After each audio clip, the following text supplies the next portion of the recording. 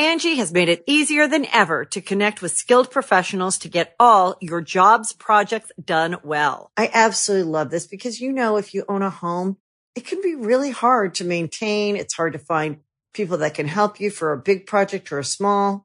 Well, whether it's in everyday maintenance and repairs or making dream projects a reality, it can be hard just to know where to start. But now all you need to do is Angie that and find a skilled local pro who will deliver the quality and expertise you need.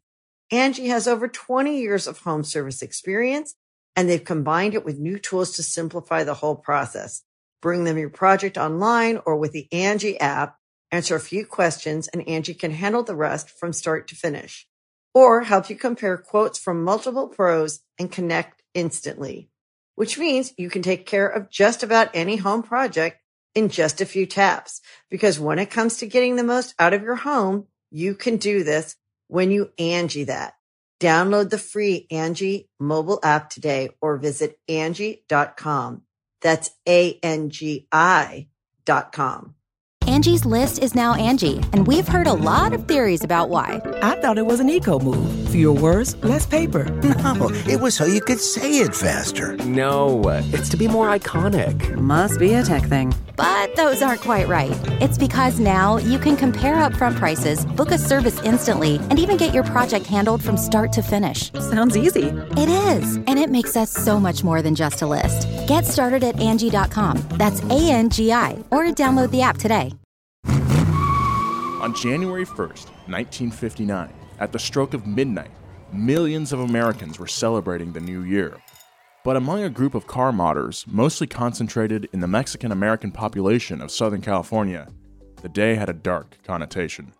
It marked the passage of California Vehicle Code 24008, which made it illegal to operate any car that had parts lower than the bottom of its wheel's rims.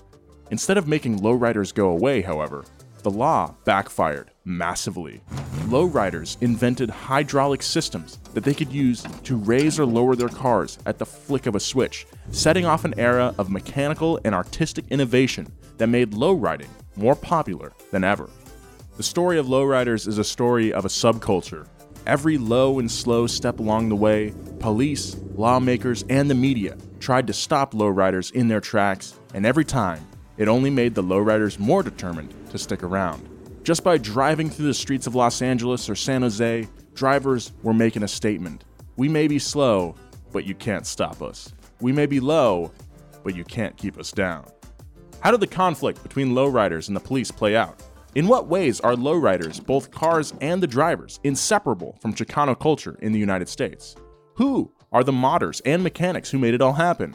And what about the magazines, movies, and one very memorable song that have become part of lowrider culture? All that and more on today's Gasolino Pasado. Take a little trip with us because the episode starts right now. Fast Gas Podcast. It's about cars, it's not about farts. Take a little trip. Take a little trip. Take a little trip with me. That was one of my favorite songs as a child. My mom was a huge fan of War, the band, not the tragedy of human but existence. She does love the act of war, though, right? Yeah, she's a big fan of the Korean War. She's a big Sun Tzu head for sure. But I love War is a great band. Check them out if you haven't already. Hey, welcome to Past Gas, everyone. I am your host, Nolan Sykes, joined as always by my other hosts, James Pumphrey. Hello, America and beyond. What is that? And Joe Weber. Fired up! War! Everybody loves war, right? No. And okay, just me. As we said in the intro, today's episode is all about the history of lowriders in the U.S. Being in L.A., I don't feel like I see them as often as I should down here. You should see them in your neighborhood. There's a strip in my neighborhood where they gather once in a while, next to Lincoln Park in East Los Angeles. And so I feel like I see them pretty regularly, maybe once a month there's a meet. But we stumbled upon a big meet. Oh yeah. With thousands of lowriders at our normal spot next to the LA River. and it wasn't even planned. We're like, let's just go down to the river, and then like we show up and there's like amazing, like thousands of amazing lowriders. That was really, really cool. And that was like a cool moment of just being reminded, like, oh yeah, like we're in LA. This is awesome. This is like the epicenter of.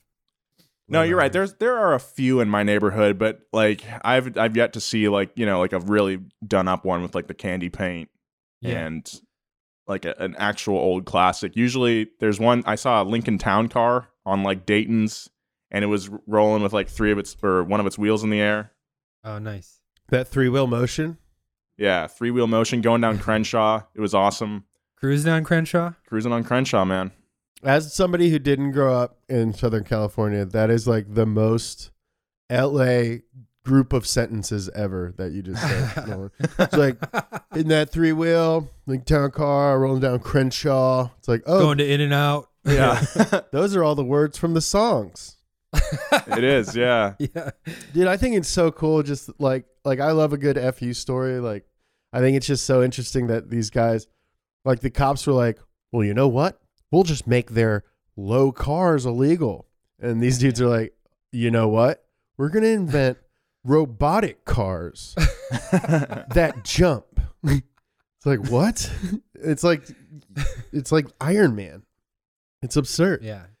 Yeah, it really is a different side to the car culture that we normally cover. You know, a lot of the stories we talk about, especially on this show, but especially on the YouTube channel, are like, you know, very performance oriented, driving kind of as fast as you can, the engineering behind, never looking back. Yeah, what it takes to make a car that capable. But this is more like all about the style and just having a cool car, you know, and going slow, not worried about 0 to 60 times, and showboating.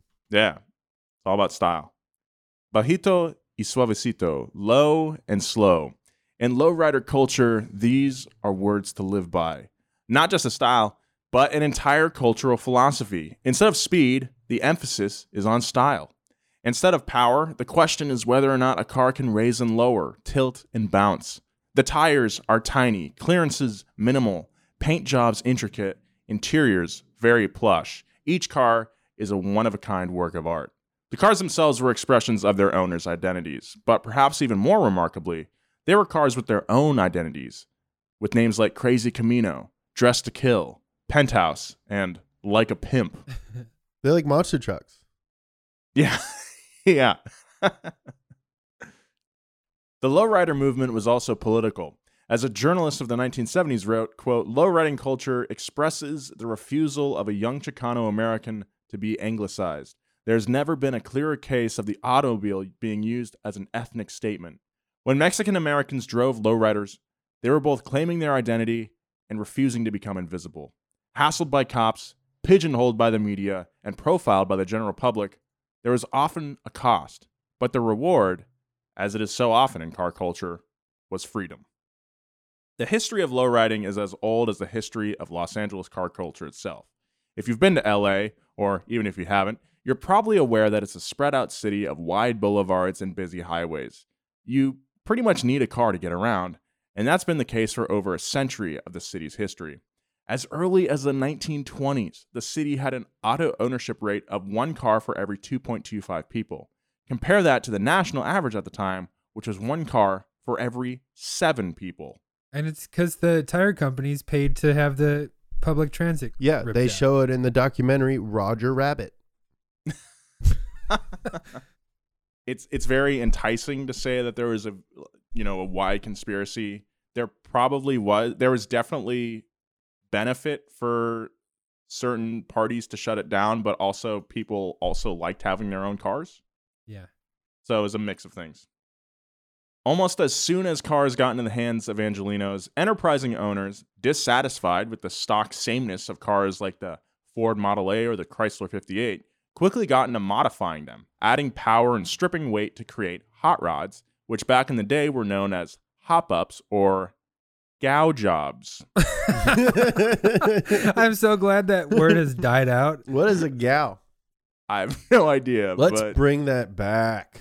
Yeah, we got to bring back gow jobs. Gow jobs. That's so funny. My girlfriend said no more gow jobs till I get the ones I have running. Whoa. Gow job. My girlfriend says I got to get a real job and get rid of all my gow jobs. Gow jobs. Okay, so I found an entry, a blog post on jalopyjournal.com talking about the term gow job, and just like hopped up or souped up, right? How that came from like giving racehorses like pills or drugs to improve their performance. Gow was also a nickname for like drugs as well. So you're gowing up your horse. It's a gow job. Got it. There you go. While the initial focus was on speed, some modders quickly became interested in how far they could push the envelope in other ways. The Great Depression of the 1930s was an added incentive for car enthusiasts to fix up and modify older cars rather than buying the latest and greatest. The predominant car culture was creating hot rods, but there was a counterculture developing, especially among the Mexican-American community, that was a direct reaction to the dominant, mostly white, hot rod scene. At first, it wasn't known as low riding. It was just lowering your car. Also popular was chopping, or lowering the roof of the car, decorating the vehicle's exterior with designs, and replacing stock interior components with plush, luxury substitutes. Still, the term lowrider hadn't yet been coined. In the 30s, the clear predecessor of lowrider history in the Chicano community was the Pachuco style, a slang word that roughly translates to punk or troublemaker. Pachucos were known for wearing zoot suits, slicking their hair back in ducktails, a distinctive pattern of slang, and an association with swing and jazz music.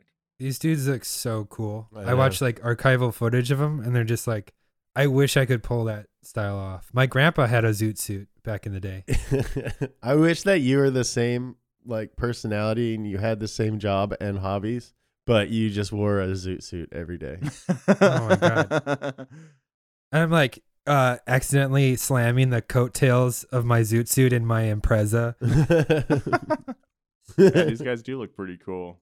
Still, Pachucos weren't necessarily associated with a specific style of automobile. It wasn't until the 50s that Mexican-American culture started to really embrace the lowrider aesthetic. In the 1950s, many white hot rodders chose to raise their car, turning away from the sleek look that had been popular before the war. In the words of Chicano artist Gabriel Gaetan, white drivers, quote, went into hot rods and fast cars. They would raise their cars and get these big old motors, these big trucks, but the raza, which is Spanish for the race, says, nah, I want to do the opposite. I want to do it nice and slow. Slow and low. The 1950s saw the true emergence of lowrider culture, especially in Los Angeles. In the post-war period, Los Angeles was a hub for American auto manufacturing, second only to Detroit, with Ford, Chrysler, and General Motors all operating assembly plants in the area. Imagine if that was still true. That'd be cool. Yeah, be a lot less tent cities. To understand lowrider culture, you have to understand the history of Los Angeles and its Mexican population. Originally founded as a Spanish mission to spread Catholicism in the 1700s, by the 1800s, it had evolved into a farming and ranching hub.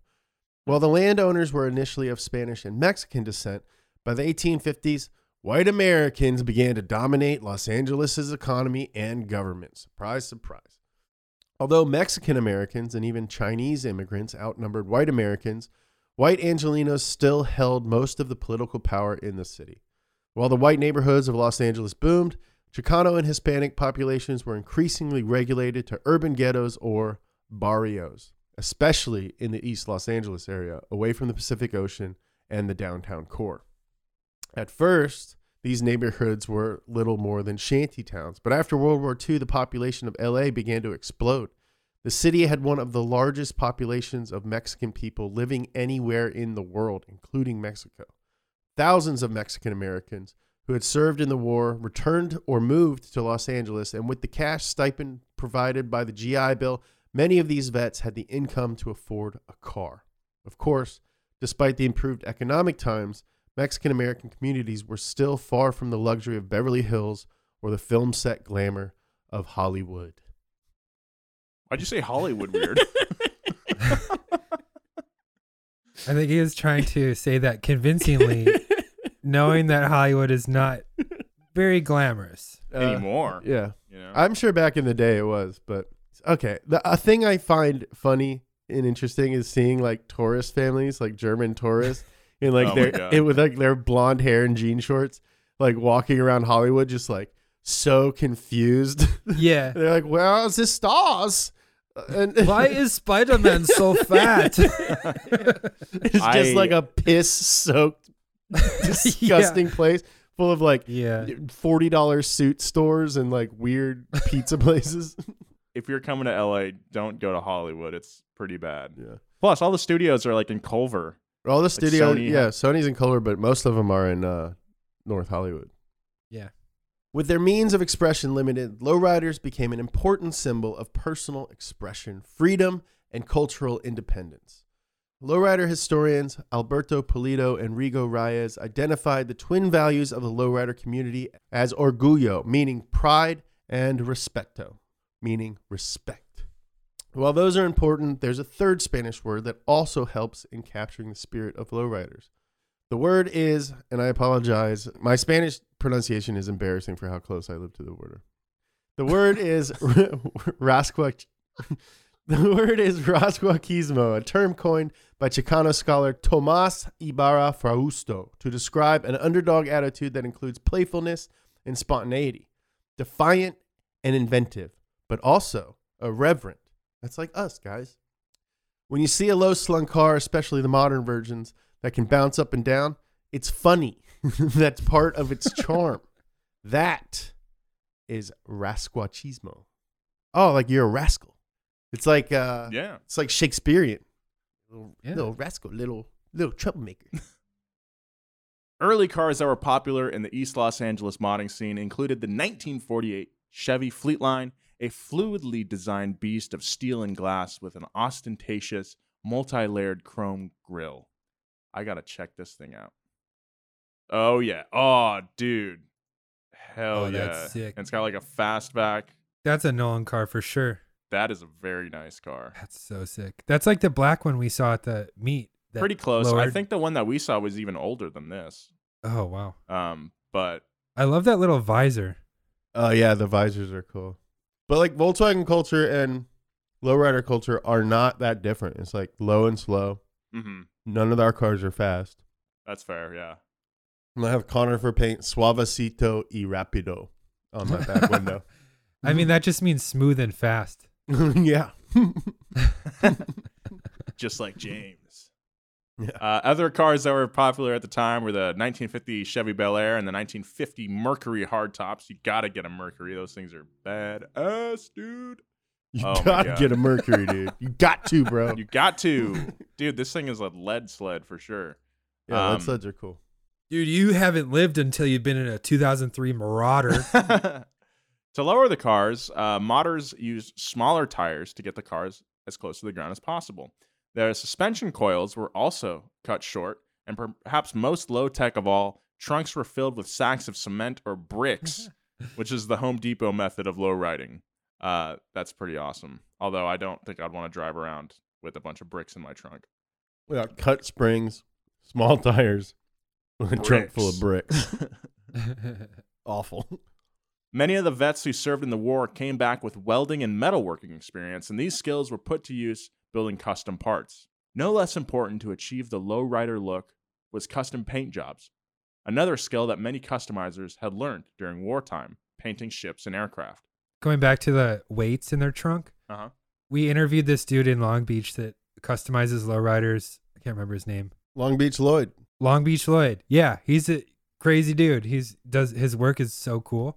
But he was talking about the weights in the trunk because they still do that. They have like lead bricks and stuff. But you get clowned if you bounce and the weights fall out of your trunk and they just leave them in the middle of the road and like peel out and get out of there because you get clowned for that. An example of a post-war shop was Gill's Auto Body Works in East LA on Olympic Boulevard, run by brothers Gill and Al Ayala. Gill worked the front of the shop and painted cars, while Al was the master fabricator. The brothers worked on both pre- and post-war cars, from a 1940 Mercury Coupe that they chopped down 7 inches to a 1951 GMC truck that Gill painted flames, and Al built a massive chrome plaque reading Gill's Auto Body Works right on the grill. That's cool. Nice. That's like my grill. Someone 3D printed a Joe badge for my car. I love that. Excited to put that on. Like everyone working on custom cars, the Ayalas were in it for the passion, not the money. Al worked a day job at a Chevy dealer to make ends meet, and Gil's wife Lucille helped out with the bookkeeping. By the 1950s, many of the drivers with low and slow cars, keep in mind that lowrider wasn't yet a popular term, started to organize into clubs. These included organizations with colorful names like the Honey Drippers, the Pan Draggers, the Street Scrappers, the Cutouts, and the Renegades. Have you ever had the Honey Drippers with the cutouts? Yum, yum, yum. That's a good brekkie. Cut oats? The cut oats, a little bit of the Honey Drippers on top. That's a good healthy breakfast. All right, come on. Yeah, that's so good. It's a pan dragger. I drag it through the pan to get the extra sauce. Yeah. Come on, guys. The clubs would cruise Los Angeles, congregating in places like the Miracle Mile of West LA, Alvera Street downtown, and Lincoln Park in East That's LA. what I'm talking about. Crawling in my skin. Enough digressions. In those days, Lincoln Park was a hub of Mexican-American culture. In addition to lowriders, on weekends, you were likely to hear mariachi music mixed with the smell of grilling from taco stands. Sounds amazing. At night, low and slow riders would often congregate at local chains like the Clock Drive-In, so-called car hop restaurants where you were served in your vehicle, giving you the chance to show it off illuminated in the neon lights of the eatery. That sounds so I wouldn't sick. want anyone eating in my lowrider. Hell no. Spent $70,000 on this thing. Get your freaking Sonic burger out of here. Around the 50s and the formation of lowriding clubs, lowriders started to have a more antagonistic relationship with the Los Angeles Police Department. It was nothing new for Mexican Americans, who had been treated as second-class citizens for decades in a city that relegated them to the barrios.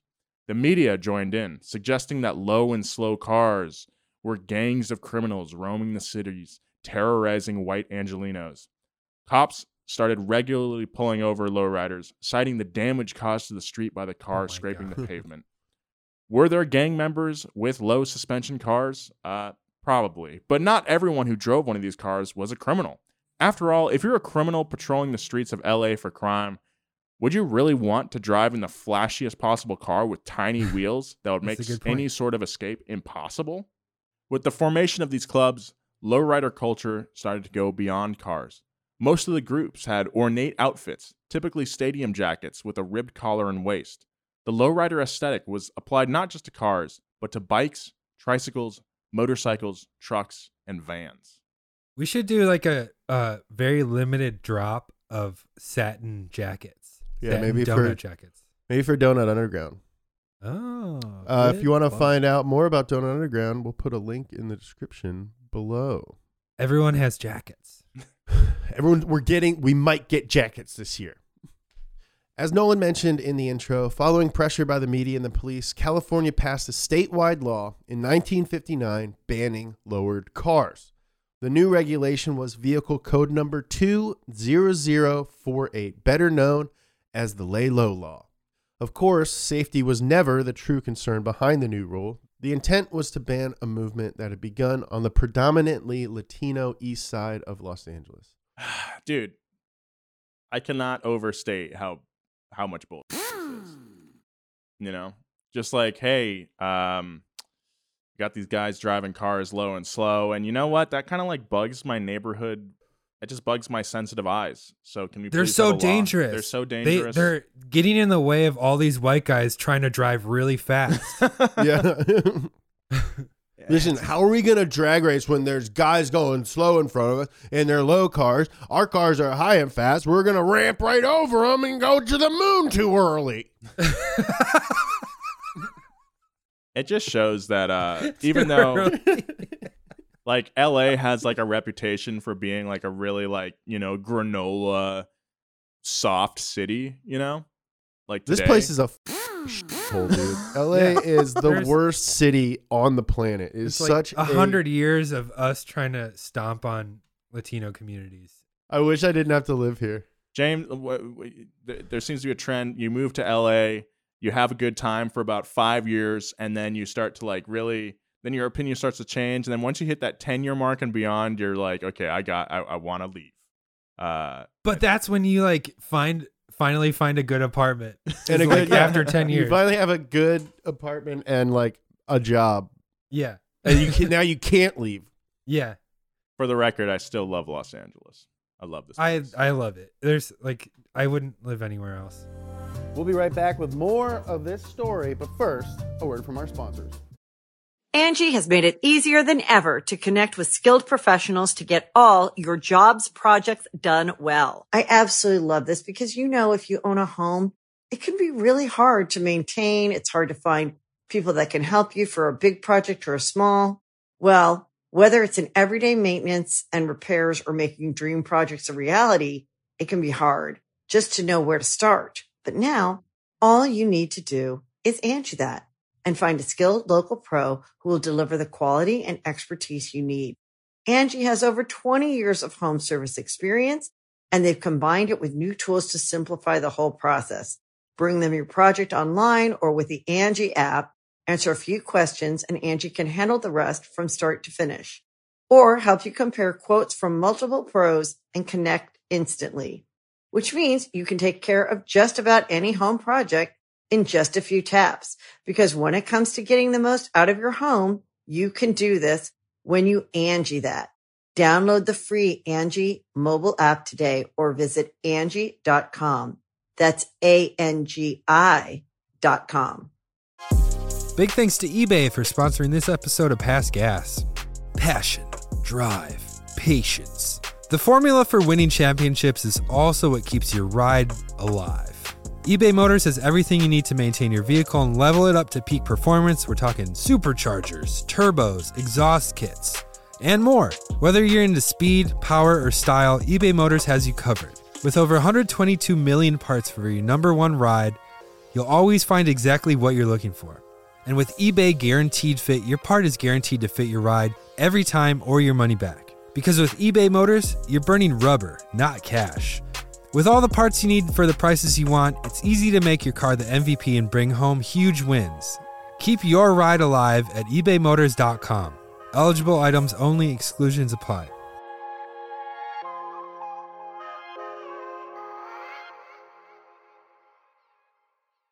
The Angie's List you know and trust is now Angie, and we're so much more than just a list. We still connect you with top local pros and show you ratings and reviews, but now we also let you compare upfront prices on hundreds of projects and book a service instantly. We can even handle the rest of your project from start to finish. So remember, Angie's List is now Angie, and we're here to get your job done right. Get started at Angie.com. That's ANGI, or download the app today. Instead of ending the culture, code number 20048 would backfire more spectacularly than any law in history. That's probably a little hyperbolic. As innovators on the scene employed hydraulics that would allow them to raise and lower their car on command. A cop passed by, you hit a switch and raise your car.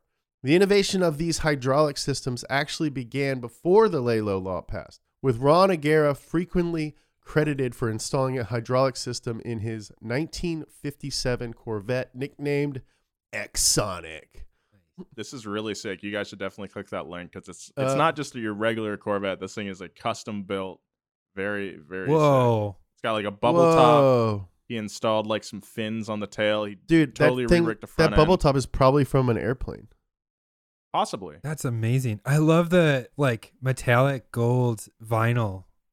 Yeah, this thing's. I love the wheels. The fitment is like on point too. Yeah. Well, now it's like, oh man, this bugs me even more because this is exactly what the Ratfink guy did. Mm-hmm.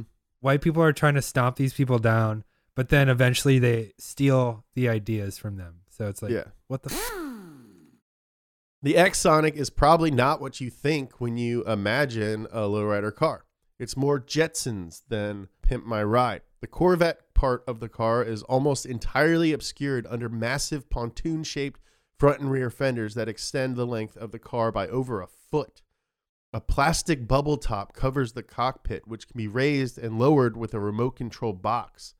But most notably, according to Motor Trend, the front suspension was a hydraulic electric affair that Aguirre could raise or lower for car show audiences. Very cool. While the car was whimsical, the reason for its existence was not.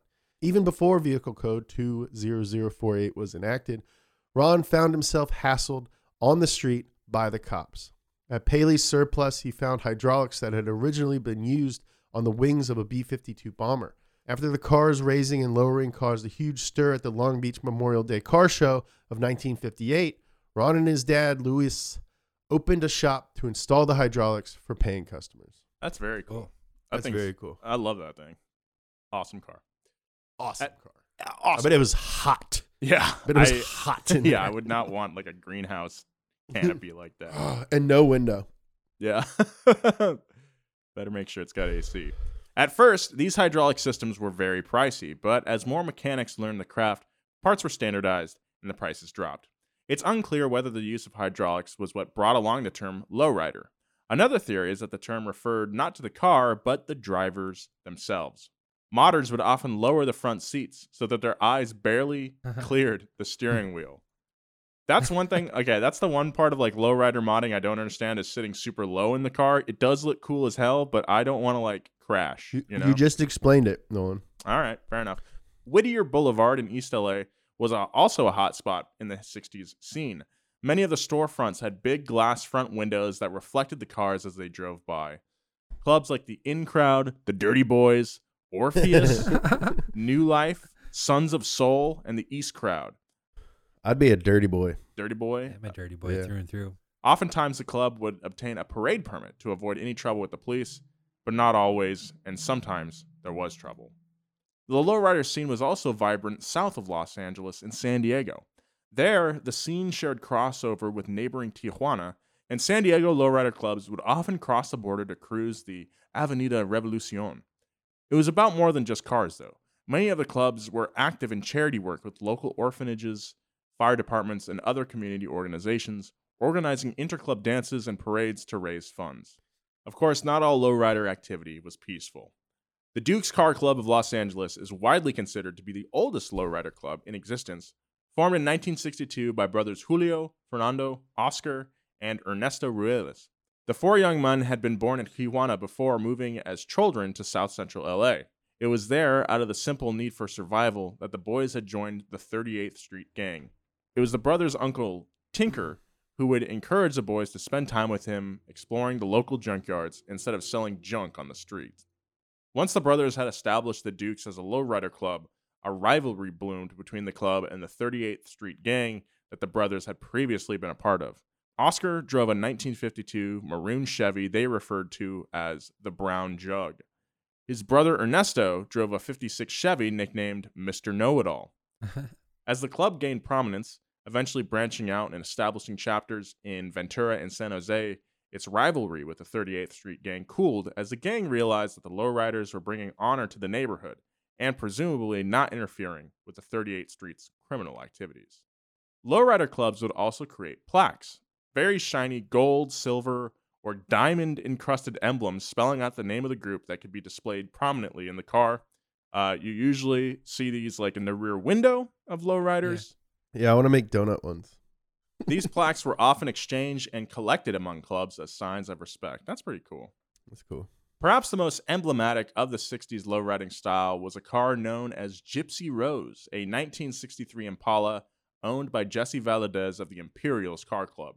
The design, partially inspired by the colorful facades of Mexican restaurants, is an impossibly ornate design of 72 roses along every surface of the car. An estimated 20 gallons of clear coat were used to give the pink car an otherworldly glow. That's amazing. Inside, the car was outfitted with plush pink, and from the C-pillars hung two miniature chandeliers with a single light apiece. In 2017, the car became the first lowrider to be included in the National Historic Vehicle Register and is currently on display at the Peterson Automotive Museum. We've seen this car. Yeah. Yeah. This thing is like, it just glows when you walk past it. It's a pretty amazing sight for sure. But it's also proof that at its best, lowriders are an art form on par with any other. Yeah, and, you know, they can be seen right next to Low Car.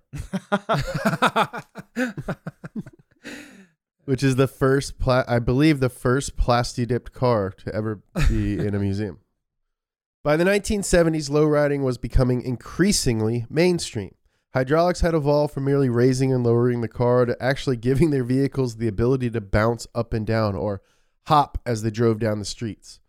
Drivers also learned to lower the rears of their cars to throw off showers of sparks. Hopping became competitive with organized competitions known as car hops. 2 judges would hold measuring sticks next to the wheels, measuring jump height as if it were an Olympic event. Lowriding reached its peak of public popularity not with an individual car or driver, but with a song. Founded in 1969, War was a funk rock band that Nolan's mom loved from Long Beach, California, with a fusion sound including elements of rock, funk, jazz, reggae, and more. War's members were as diverse as its sound. While it was founded by 2 black men, there were also Hispanic and white members, a musical rarity at the time. The song was Lowrider, a track off War's 1975 album, Why Can't We Be Friends? I feel like Casey Kasem. It hit number 1 on the Billboard R&B chart, becoming a pop culture sensation. One of those needle drop songs that instantly evokes a mood that is simultaneously jubilant and cool. It's so awesome. Over a bouncy bass line and triumphant horns, its lyrics are a simple tribute to the chill confidence of Chicano car culture. Read this in your best War styling. I do think saying lyrics makes you think about them in a different way than if you sing them poorly. So all right, go ahead. My vote goes to I'm not gonna. You don't sing this song. It's not a sung song. It's like talky singy. Yeah. Anyway, go ahead, James. All my friends know the lowrider. The lowrider is a little higher. The lowrider drives a little slower. The lowrider is a real goer. See? So much more impactful. It did kind of sound like Ben Shapiro reads the lyrics to WAP. So all my friends. Every one of my friends. No, none of my friends know the lowrider. If it's a lowrider, then why is it higher? That doesn't make sense. You have to think about it logically, all right? My father knows music, and all my friends know the lowrider. Lowrider is a little higher.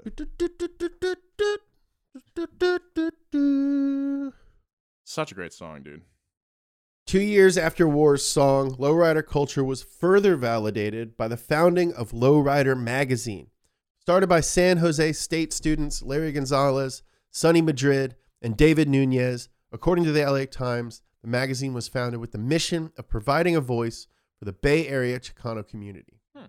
It got off to a slow start, and it, quote, wasn't until Lowrider started putting bikini-clad models on its covers at the end of 1979 that sales began to accelerate. It wasn't so great for the inaugural model, a schoolgirl named Mona, who, according to the LA Times, was suspended from her Catholic high school for posing on Lowrider's cover. Why were they? What?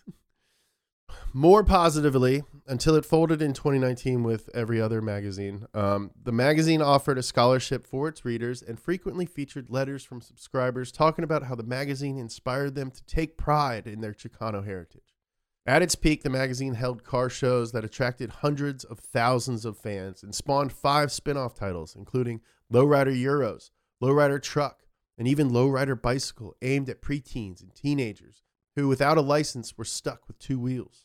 The inaugural issue featured articles on the Bajitos de Valia Bike Club, a psychedelic Schwinn, and even a DIY section on how to patch a tire.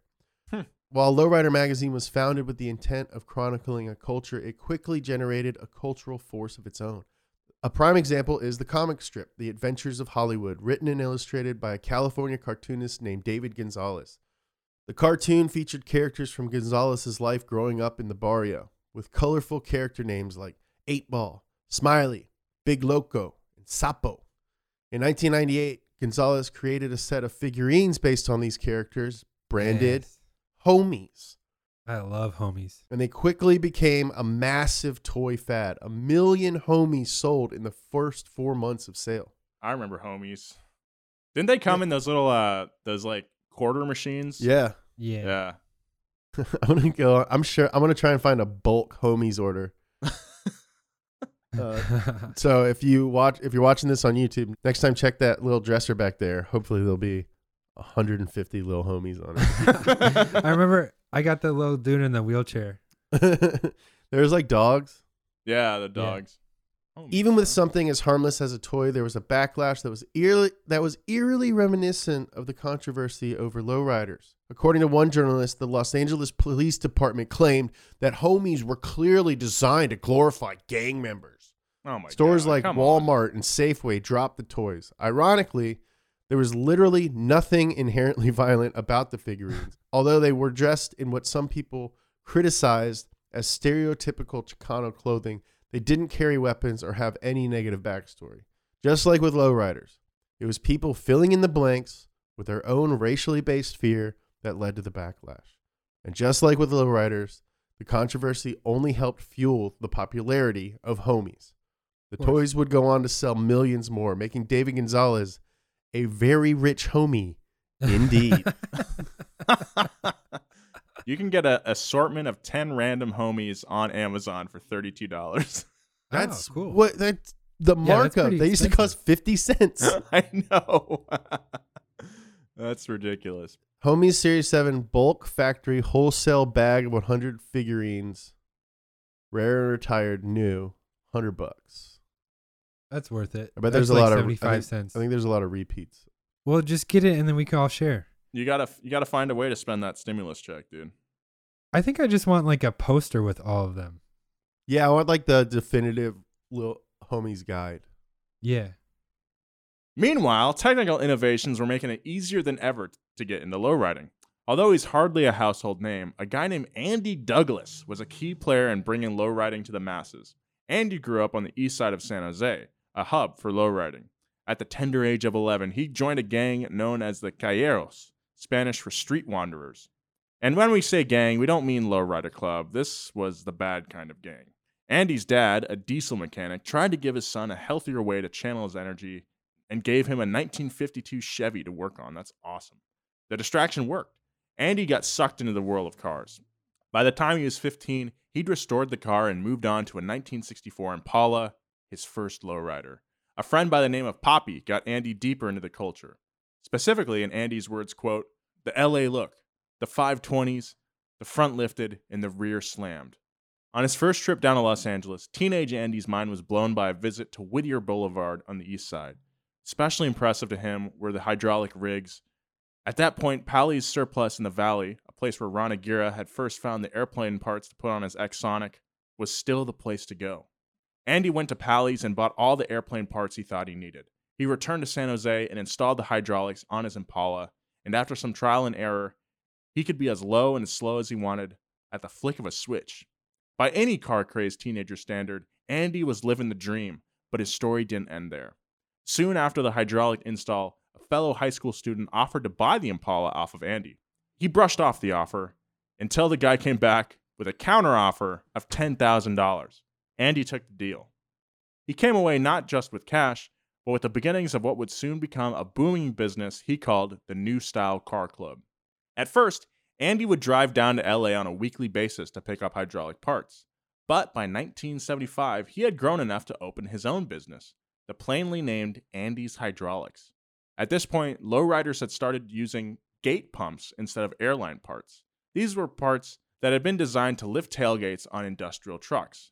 Andy's innovation was to go directly to Fenner Stone, the pump manufacturer, and make a pump specifically tailored towards the needs of lowriders.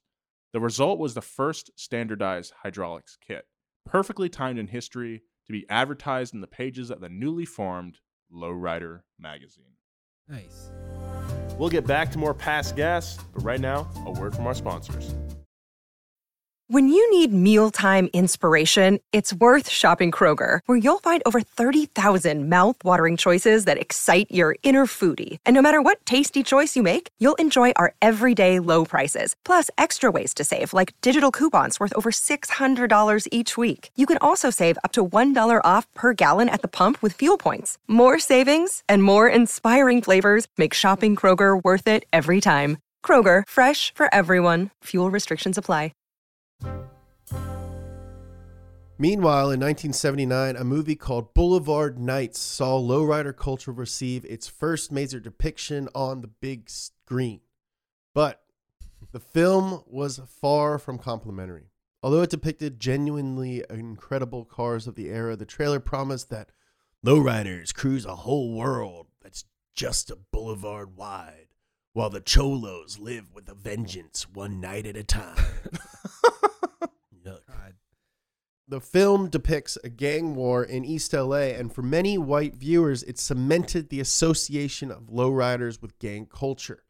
The New York Times, in a review from the time, was critical of the movie, saying that it trivializes the Mexican-American experience by equating it with melodrama of many other minor movies about gang wars. Although lowriders were now a mainstay of the Los Angeles auto scene, police and lawmakers didn't stop looking for ways to crack down on the scene. 20 years after the 1959 vehicle code that banned low cars, the city of Los Angeles took drastic action to curtail lowriding culture.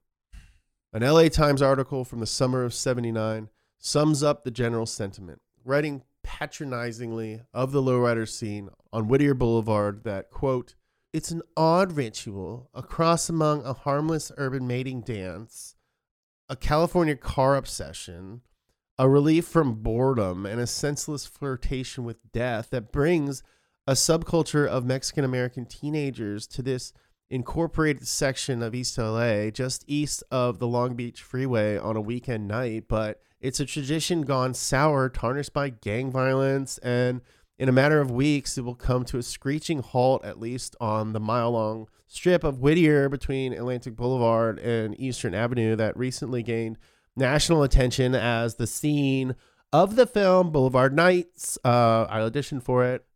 According to the sheriff, in the past year and a half, 16 homicides have occurred on Whittier Boulevard, 50% of all gang-related deaths in East Los Angeles. I know it's a perfect voice, but it kind of sounds like Jonathan Gold. I love Jonathan Gold. I love him too. Speaking of, and while you're on Whittier Boulevard, stop by. Check out this Lebanese burrito spot. A striking black and white photograph accompanying the news story shows an image of a movie theater on the corner of Whittier and Atlantic Boulevard with Boulevard Nights spelled out on the marquee, but in front of the marquee are a series of road closed signs. If art imitates life, life often seems to go out of its way to avoid imitating art.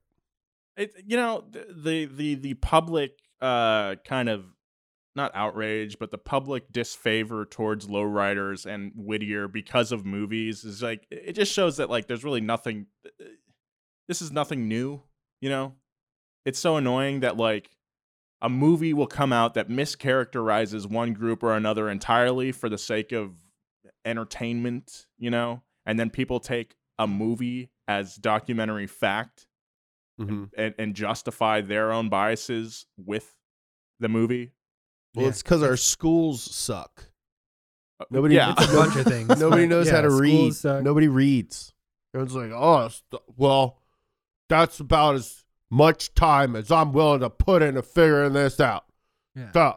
The movie we don't have magazines anymore to help us get the bigger picture. You know now it's not even a whole movie. It's freaking TikTok. Everyone's watching the TikToks learn. That's what they think the news is. I mean, do not make TikTok your primary news source. It's unclear when the Whittier Boulevard closings ended, but the early 80s saw the formation of the West Coast Lowrider Association, a group of 6 car clubs with the goal of unifying lowriders, both to ensure that they followed the rules and also to amplify their political voice. Lowrider Magazine played a big role as well in making lowrider culture accessible to people beyond the California Mexican community. Sadly, though, the magazine folded in December of 2019, but its demise likely says more about the fate of print media than that of lowriders. While the popularity of lowriders goes up and down like a 64 Impala on hydraulics, the impact they've had on our culture is unmistakable. Lowriding culture blossomed everywhere from South America to Japan, where groups of lowriders still meet in the trendy Shibuya neighborhood of Tokyo. Wherever lowrider culture travels, it seems to equally incorporate the local culture. A Jalopnik article profiling a Japanese club known as the Hooties featured cars that included a pink Toyota Hiace, as well as so-called USDM-style Hondas. Lowriders also gained prominence among black communities in Los Angeles, including the Majestics, California's oldest black lowrider car club. Meanwhile, the lowrider culture keeps evolving, keeping it low and slow over the decades. The 90s saw a boom of lowrider pickup trucks. Hell yeah, love those mini trucks with beds that raised and lowered independently. Awesome. The 2000s saw lowrider-inspired designs become further absorbed into the mainstream as Pimp My Ride took much of the custom modding that had originated in the lowrider scene and turned it into a hit MTV show. Lowriders have showed up in video games like Grand Theft Auto, countless music videos, and have become inseparable from the public's image of Southern California urban life. Still, wherever lowrider culture travels, it retains its raspaquismo. Yeah, not so fun, is it, Nolan? It's not. You're right, James. It's embarrassing. Speaking of just being just a idiot. Still, wherever I'm pot calling the kettle black. I'm an idiot. You're an idiot. Just beefy white dudes with a beard who don't know how to read or... And one super smart guy with just stubble. Still, wherever lowrider culture travels, it retains its raspaquismo roots, its sense of both coolness and rebellion, and its outsider status. Lowriders are not just car culture, they're a reaction to car culture. The cars have provided a gateway for countless Chicanos to connect with their cultural identity, cultivating their senses of orgullo and respeto, pride, and respect. Nice. Yeah. I like that one. You know, as I mentioned earlier, like I really love living in Los Angeles, and part of it is that Chicano Mexican American flavor that we have down here. 1000%. That's like one of my favorite things. It's like a huge part of the culture of Los Angeles. I mean, that's mostly like East LA and all that, but like everywhere you go in LA, there's a different sort of vibe. You know, West LA, especially in like Sawtelle, a large Japanese population, which gives that its own profile, and that's one of my favorite parts of living in the city is just all the different cultures that really meld into one, and they all play off each other and influence each other to create something that's just a really great place to live.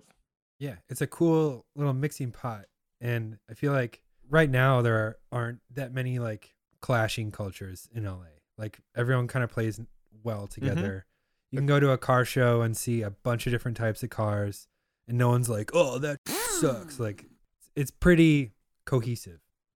I went to a Ford show that was near you, Joe. There's a section where like all these houses have been moved to like this. It's like all old Victorian houses. Yeah, it's like a whole little town right next to the freeway. But it's like a museum almost. You can go in these houses. Yeah. But there's a car show over there that was staged really well, and there's a few lowriders, and it was like such a LA moment. That's so funny to think because the exit to that street is the most terrifying exit of I would say you're right. Like any highway in America. It's about 10 feet long and it ends with a 90-degree turn. And you have to go from 55 miles per hour to 0 miles per hour in 10 feet. Joe is not kidding. It is terrifying. Anyway, I'm glad that we brought this podcast about Los Angeles back around to talk about streets again. It's a great bookend for this episode. I love lowriders. Obviously, want to incorporate a little bit of lowrider aesthetic into the Chrysler. James, you with your Volkswagen as well. Of course, I don't want to be like, but I don't want to be the white guy that's just doing that. You know, I'll do it too. So you will be both like that doing it. And I'll chop the top of my 4Runner. Yeah, I've actually seen a Jeep Cherokee with a chopped top. There was a guy that did it in SLO County. Cool. It was very strange. I don't know what the rationale was. Maybe better gas mileage. Send me a pic of that. This has been Past Gas. Thank you very much for listening to the show. If you're watching this on YouTube, hit that subscribe button if you haven't already. Hopefully by now we're at 100,000 subscribers. I think we will be. You know, tell someone about Past Gas if you like the show. We try to make this a very inclusive and show where you don't need to know a lot about cars to enjoy it. And I hope that we're accomplishing that mission.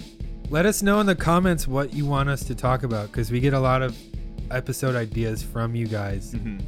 Follow the boys at Joe G. Weber and James Pumphrey, me at Nolan J. Sykes. Thank you very much to our editor, Bridget, and our writer, Thomas. Be kind. I love you. Keep it juice. See you next time.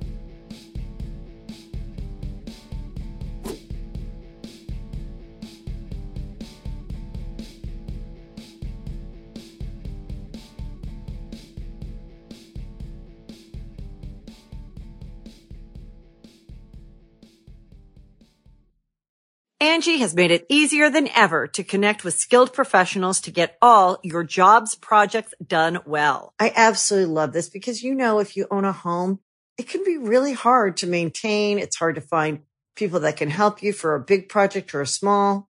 Well, whether it's in everyday maintenance and repairs or making dream projects a reality, it can be hard just to know where to start. But now all you need to do is Angie that and find a skilled local pro who will deliver the quality and expertise you need. Angie has over 20 years of home service experience, and they've combined it with new tools to simplify the whole process. Bring them your project online or with the Angie app, answer a few questions, and Angie can handle the rest from start to finish. Or help you compare quotes from multiple pros and connect instantly, which means you can take care of just about any home project in just a few taps. Because when it comes to getting the most out of your home, you can do this when you Angie that. Download the free Angie mobile app today or visit Angie.com. That's ANGI.com.